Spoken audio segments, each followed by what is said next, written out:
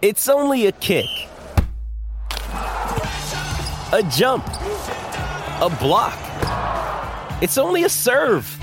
It's only a tackle, a run.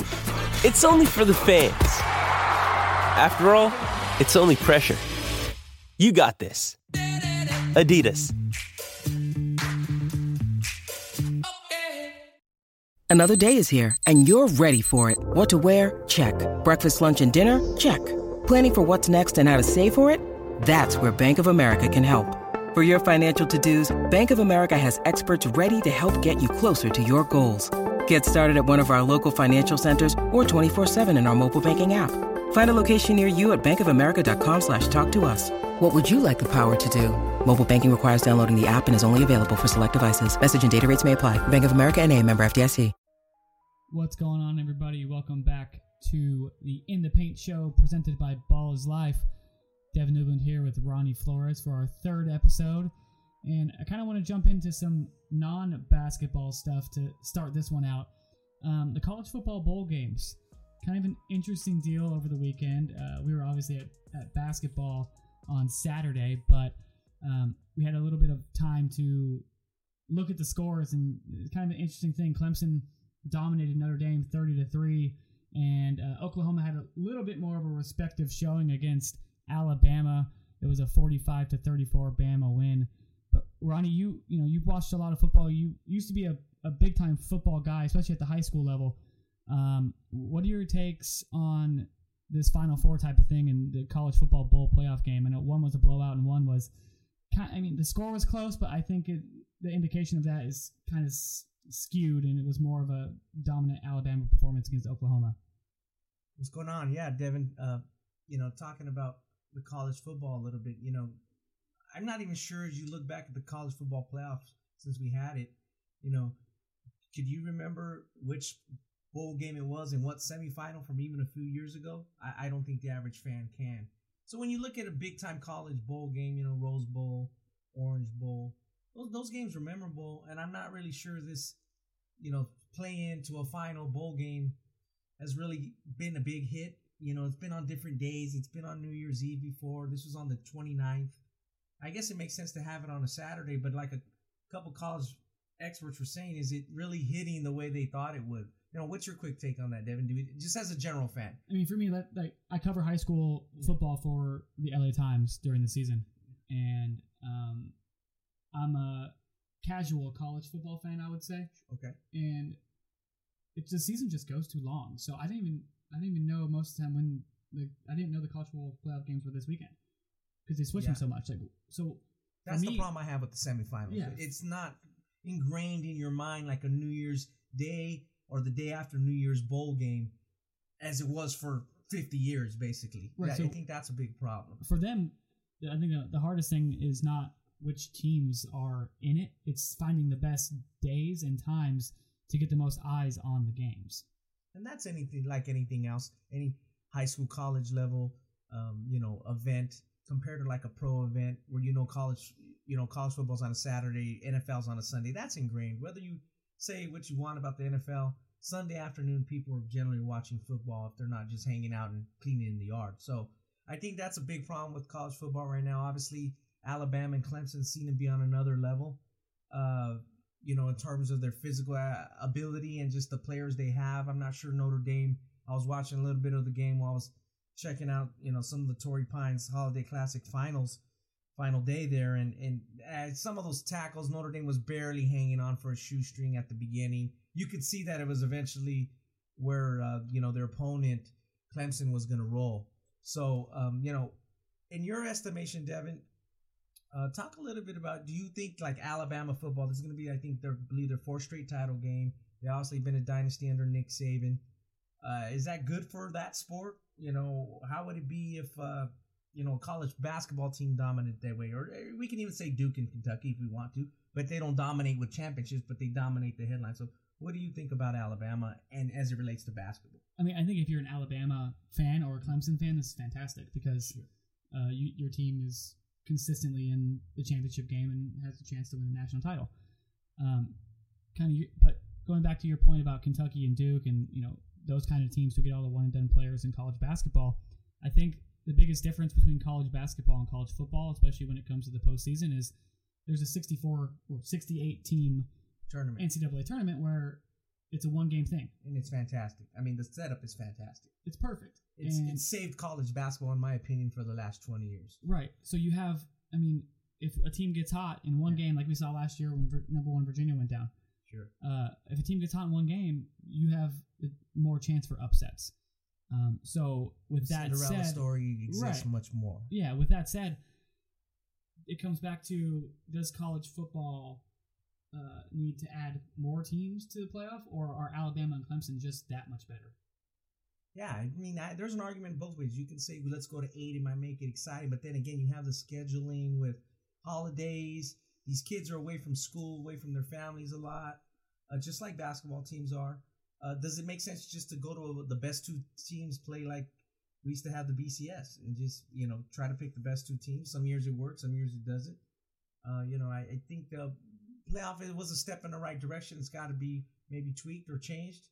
We've tried it, and Alabama's just dominant right now. And as we speak about Alabama, dominant program in one time in college basketball, even though there was a tournament, obviously, John Wooden's Bruins.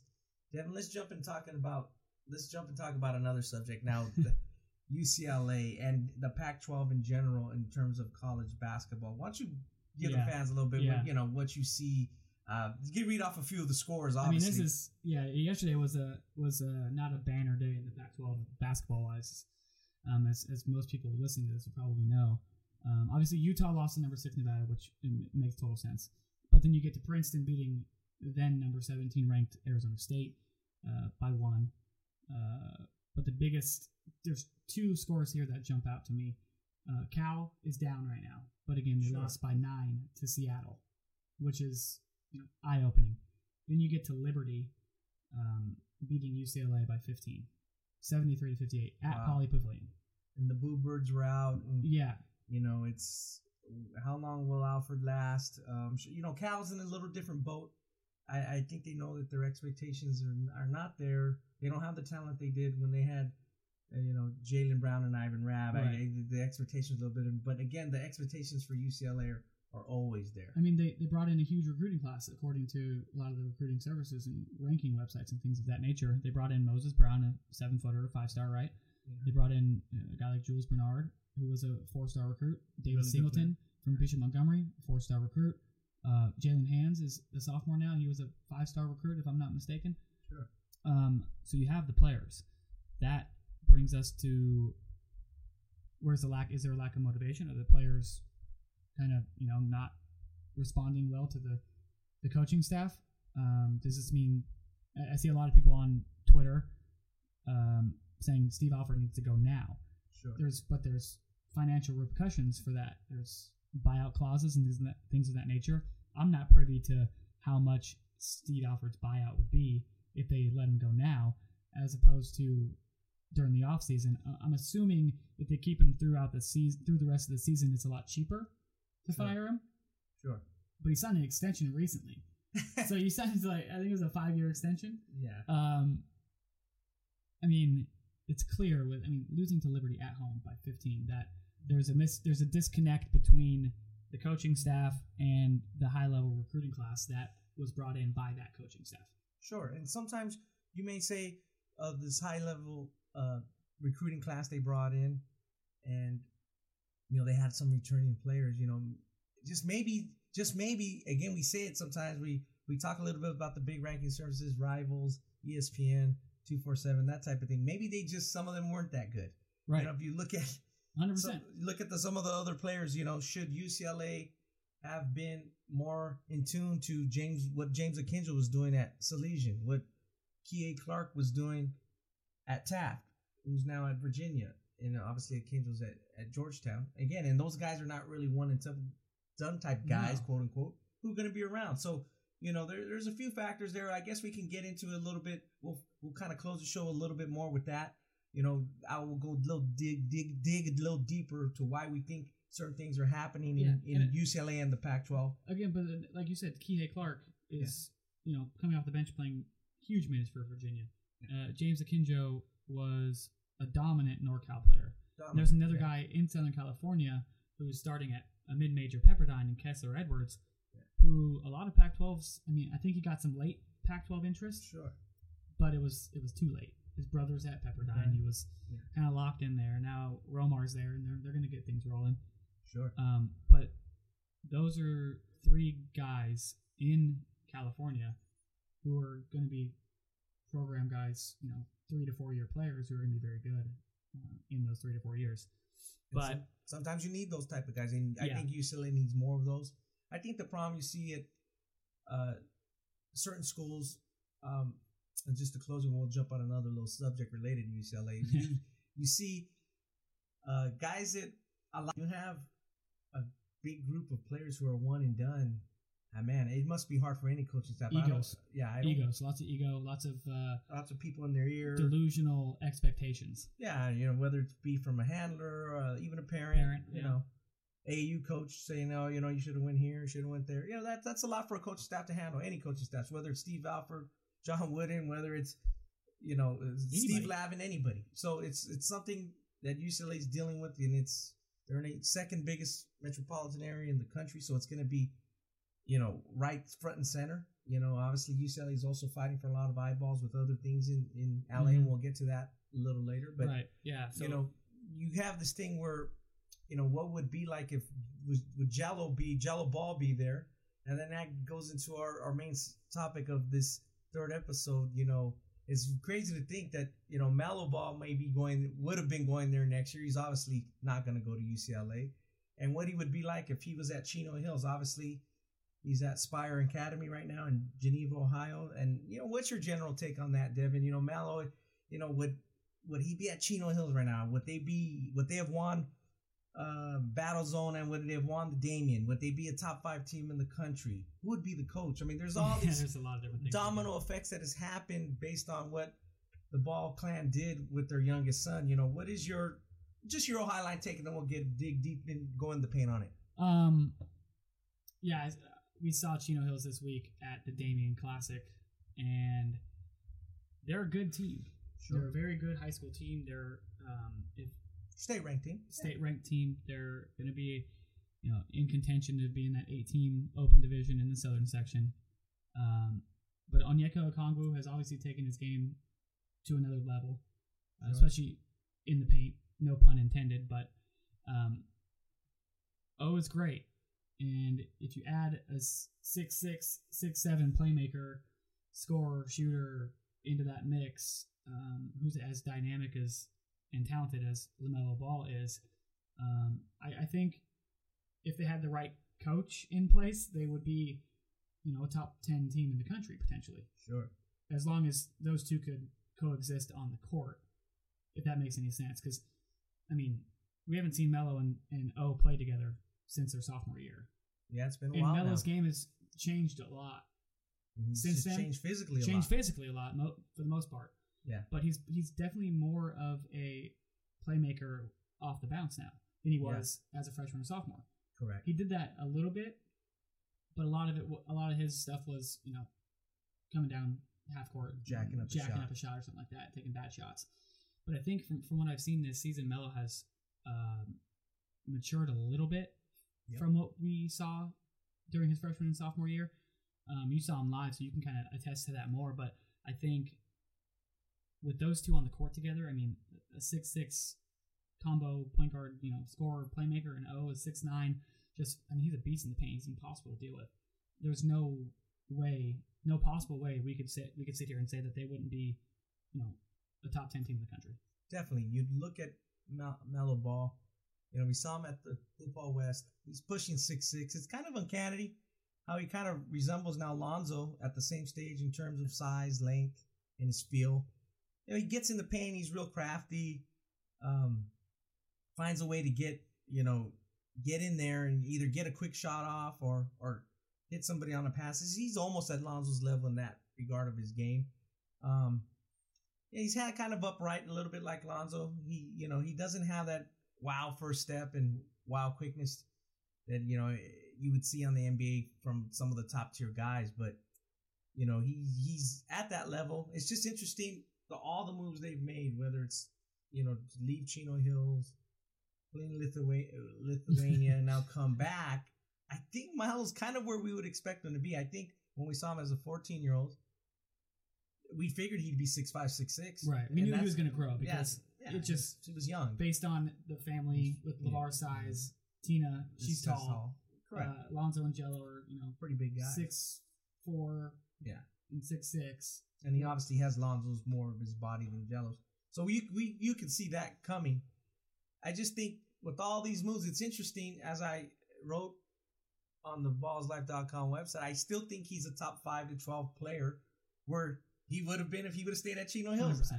100%. You obviously there's 3 guards you want to look at in this 219 class with Nico Mannion from Pinnacle of Arizona moving up. And Cole Anthony. I think you could, flip the coin on any day. It depends what you like. Cole Anthony's obviously at Oak Hill. He's from New York, who played with Moses Brown at UCLA the year before at Archbishop Malloy, New York, and he's now at Oak Hill. If you like a scoring strong guard, that attacks the paint, you like Cole Anthony. If you like a cerebral guard, plays right, is pure. You like Nico. Mm-hmm. If you like a guy with flash who gives a little bit of something different and could wow the crowd and make plays for other people, then maybe you like Melo. But what's your take, Devin? And I'll kind of give my take after you give your take. Yeah, I mean those three guards you mentioned, Nico, Cole Anthony, and LaMelo Ball, I think are interchangeable as to which one is the best guard in the country on any given day, depending on what you want and what you need in a specific game.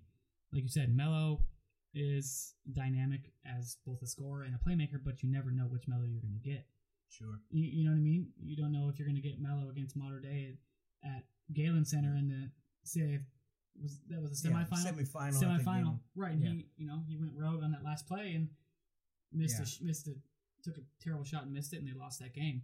Sure, he took some terrible shots for sure. End of his sophomore year. Yeah, it was getting noticeable. They lost the game. He played his best game against Oak Hill. Yeah, terrific. 36 points. Yeah, he looked like, God, this guy's going to be so good the next 2 years. Then he was 6'2" back then. Yeah, and then as the season went on, the shots got a little worse. Yeah. He went viral on the half court shot. Yeah. The formation mirage. Yeah, I don't think it was unintentional. I think it was intentional that he scored that 92-point game after their first loss. For sure. And then from there, it just kind of, like you said, they were taking bad shots. Yeah. They were losing. The disconnect started, and then he was out there. There was a lot of orchestration going on behind the scenes, I'm sure. Sure. With Steph Gilling, and LeVar and all of that. It didn't work out at the end. Clearly, I mean, obviously, it didn't work out. Yeah. And when we talked about if Melo, what they would look like if Melo was at Chino Hills, now Dennis Lattimore wouldn't be the head coach. Correct. Because Dennis Lattimore is a no-nonsense kind of guy, and he wasn't having any part of that. Correct. He didn't care. He just, we're good. We're okay. We'll roll with O, and now, they're a solid high school team. And he demands, sorry to cut you off, he demands that he demands they get the ball into O. 100%. If they don't if O doesn't get a touch every time down the court, it's a timeout, and he's pissed off. Yeah. And it's worked out for him because they're still a good team, a top level team. And O got hurt on Friday night. Actually got hurt on Thursday, and then also got hurt on Friday. He's in concussion protocol, so he's going to be out for a little bit. But with O, with Will Pluma, with Nick Manor-Hall, and then Anthony Bell, the transfer from Etowanda, they're a very, very good high school basketball team that can beat just about anybody. Let's move into what we think Melo's ceiling is as a basketball player. Grant, let's take everything into account. If everything works out well for him on every front, from a pure basketball standpoint, this is a hot topic that's debated. Is LaMelo Ball an NBA prospect, in your opinion? Devin, I do think he is an NBA prospect. I think he has a chance to play. He's obviously taken an unconventional route. When I look at him, I see a guy who can definitely have a chance to play in the NBA. He's obviously not going to UCLA. Now the question is he going to be eligible for the NCAA? I would think that the family and the people who are advising him, he's probably going to try to get in the G League next year and then be eligible. So you don't think he's going to be eligible for college? No. Let's just get this on right now. Is he eligible for college next year? No. The red tape to get him eligible is going to be so much. Let's say school does take him And there's certain schools that are not going to take him. Again, we still have that federal trial out there. We still have that federal investigation, FBI investigation. Are you going to open up the can of worms to try to get this young man prove he's an amateur? Right. When the father's saying, we don't need high school. Right. We don't need this. We don't need this system. We're pros here. We do this our way. Okay. You're pretty good at that LeVar imitation, by the way. You say that. You're putting it out there. He signed with an agent. How are you going to unwind all that? And then how long are you going to have him for? Is it going to take you half a season to get that done? That's the thing. How long would it even take to unravel that? Prove all those documents, yeah. Show all those things. But here's my take. Yeah. I wouldn't be surprised if he was eligible, because number one, he's going to make on viewership. That's a good way to take it. You take that angle. Yeah. Let me take the other angle. Let's argue it a little bit.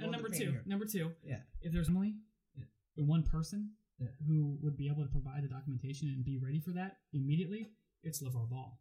Okay. Right? Yeah. I mean, this guy, for as much as you want to say he's done his kids wrong, did Melo wrong, I'm with you. He shouldn't have taken him out of Chino Hills. Yeah. Let the kid play high school. Let him run his course. Let him, be the number whatever ranked player in the country. Sure. See what transpires. What transpires there, and let him just live his high school life.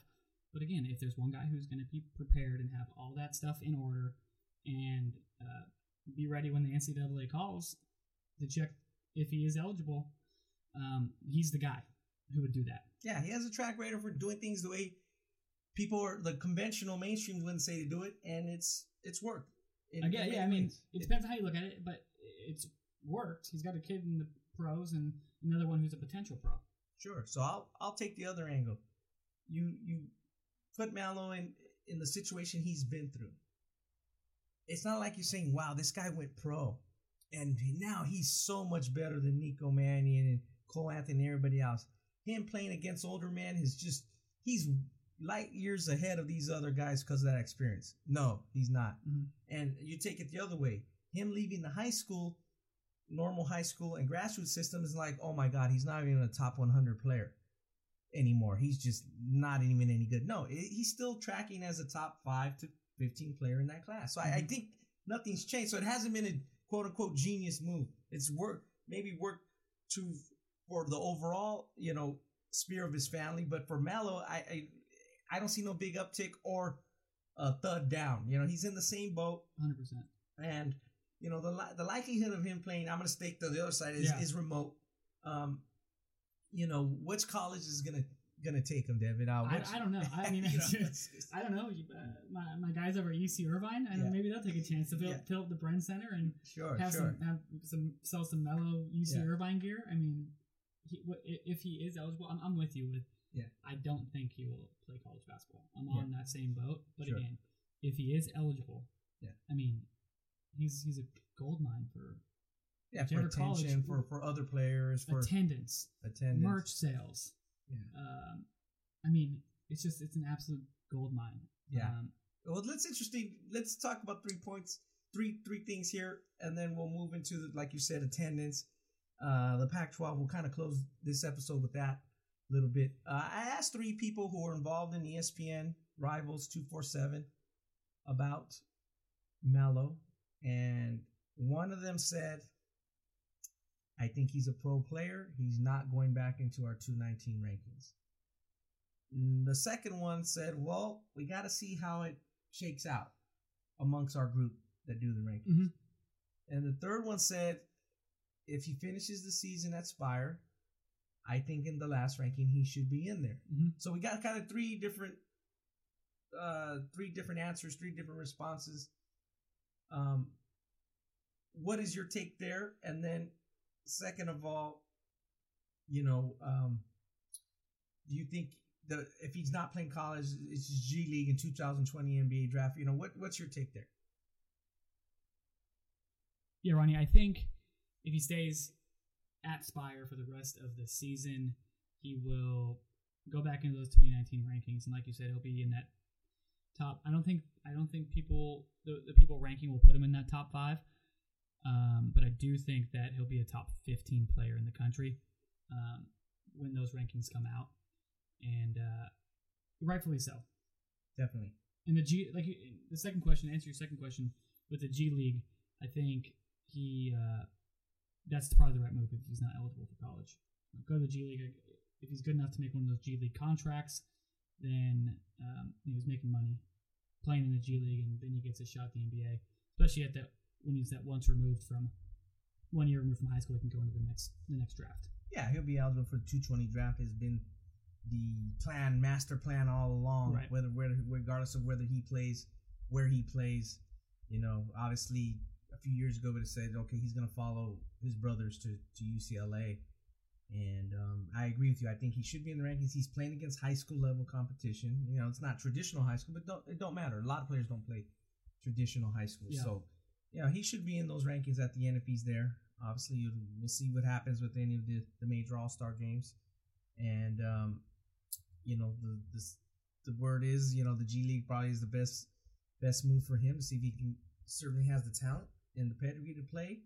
He's just not a cinch or slam dunk, NBA lottery choice or anything like that right now, and that's okay. He's got a chance, and he's got a chance to get better.